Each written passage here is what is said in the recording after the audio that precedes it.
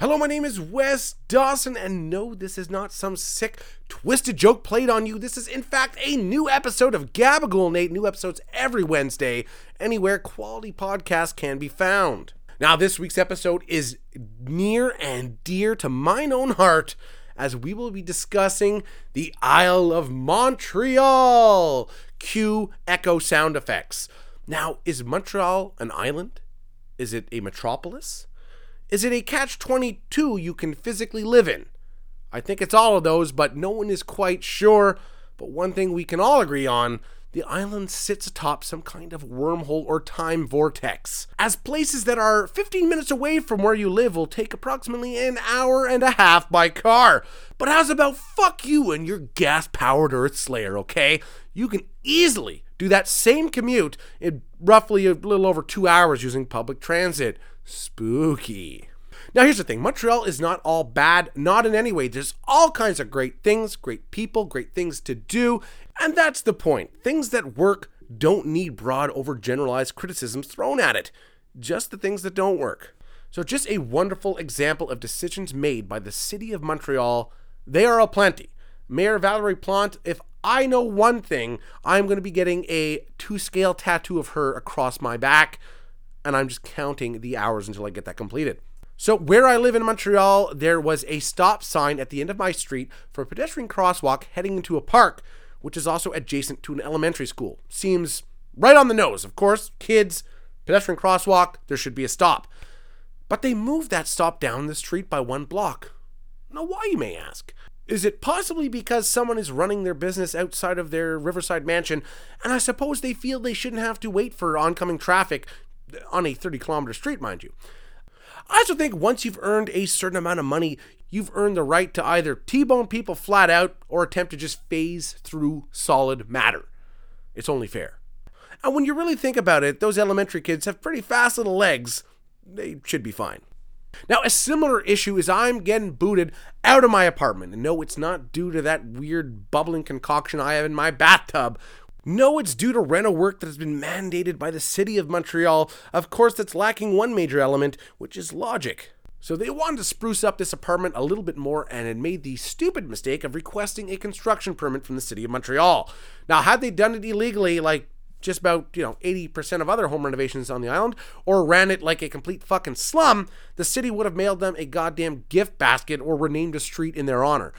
Now I need to get the boot instead for a major reno work, including, that's right, having to install a parking spot for the unit. What the fuck? So a condo builds a building with 250 units, let's say. They build 70 underground parking spaces. That's okay. And now the city is actively removing parking spaces to make room for the real economic driver, bicycle and scooter traffic.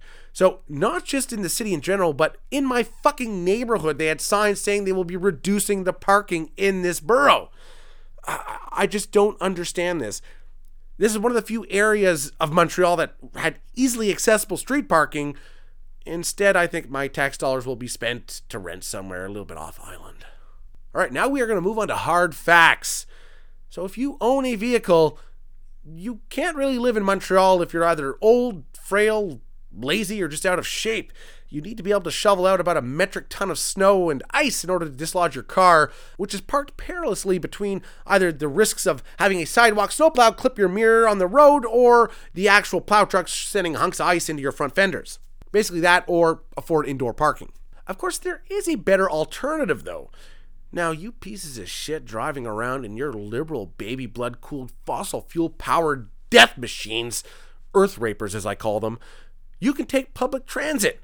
Now, disregarding what I had said earlier, the efficiency and reliability of the STM is truly something to be desired. Now, how can I describe the paragon of public commuting?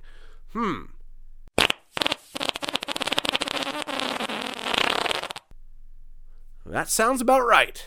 Now, I know one thing that I like to see in government and within my elected officials is consistency and uniformity in decision-making. A long-standing policy of the Quebec government with regards to traffic logistics and highway constructions is the va donc chier approach. Now, I believe the direct translation is go take a shit. But it's more intended as kind of a fuck you, figure it out for yourself kind of thing, as they will merge multiple lanes heading in different directions and just stop painting the lines. And of course, they'll have a squad car sitting there, so if you can't seem to solve this riddle / labyrinth / highway hybrid while rolling at 90 kilometers an hour, you're in for an expensive surprise. All that to say is that finally they've taken that same va donc chier strategy and they've applied it to COVID restrictions, as they've gone from a strict, severe, and rarely logical approach to kind of a, you can take care of it. Alright, now we're going to move through a couple quick dumb shit people say who should be smarter. Of course, anybody who's been saying Quebec is going green, baby! Hell, by 2030, if you're driving a gas-powered car, depending on your mother tongue, it will now be legal to douse you in that fuel and light you on fire. We have been waiting for these changes. Now, of course, this is where the dumb shit people say comes into play. So we're going full electric. Yes, Hydro-Quebec to the rescue. Of course, every time there's a storm, Hydro asks us not to use too many electronics or heat your home in the winter when it's cold outside because the stress it puts on the grid. Little known fact, it sometimes gets cold in Quebec. They also ask that you don't use your washer, dryer, or other appliances during peak hours, basically from 8 in the morning till 6 at night. But we will be fully on the grid. Any people living in an oil-heated home will be selected for liquidation. It will be wonderful. And just imagine the competitive rates we will have. If there's one thing that spells good news for consumers, it's energy companies with government-sponsored monopolies. Now, somewhat on that topic is dumb shit people say regarding rural areas that depend on wood and oil to heat their homes. So the first dumb shit thing someone said was, well, there are many other alternatives than fossil fuels like natural gas. First, natural gas is still technically a fossil fuel. It's better than crude oil, yes, but it's certainly not 100% clean. Also, a lot of these rural areas aren't equipped with infrastructure for natural gas supply, so it's kind of a moot point. The second dumb thing people say is, well, then get a generator. Yes, the one-stop shop for lower-income families is just spend more money. And correct me if I'm wrong, generators, they run on flowers, herbs, and good vibes, right? Yeah, well, you take your electric car in mid-February up to Jonquière, and you tell me how well that went. Right, well, before we close off this week's episode, there was one little topic I wanted to touch on. I wasn't really sure what segment to put it in. Let's just throw it out there. Of course, I'm talking about Anglophone ads with spokesmen with very strong French accents. Now, I'm not talking about it's a French business owner. It's the actor portraying whoever it is in the commercial. I just find it funny because if you were to see the same thing reversed, my God, the uproar. If people were talking with a strong, bonjour, veux-tu acheter des choses? On a French ad, that would be just call in the OQLF and drop some fucking bombs on the CBC. What is going on? But within Quebec, it's not so much of an issue. It's Quebec. We just do things a little bit differently. But it's just, if this same concept was applied anywhere else, it would be some of the most racist shit you've ever seen. Could you imagine, say you're running an ad that's directed towards a Hispanic community, and the person in the ad was like, hey bro, you want to cut some grass this weekend? Come down to Home Depot. My God, even me just doing that as an example, I've probably triggered some people, and now watch my ad revenue drop down to 6-figure digits. This is just unacceptable. I apologize in advance. Well, unfortunately, that is all the time we had for this week's episode, so I think we'll just close it off with this. Montreal is in no way a bad city. Montreal is a great place. There's all kinds of great people, and like I said, great things to do, beautiful landscapes. It's really a wonderful city, but I believe it has the same case of governmental mumps that Quebec has as a whole. If you could manage to pull your head out of your own ass, you'd be surprised at just how amazing this place could be. But with all these government-enforced social divides, Montreal is a success in spite of its own circumstances.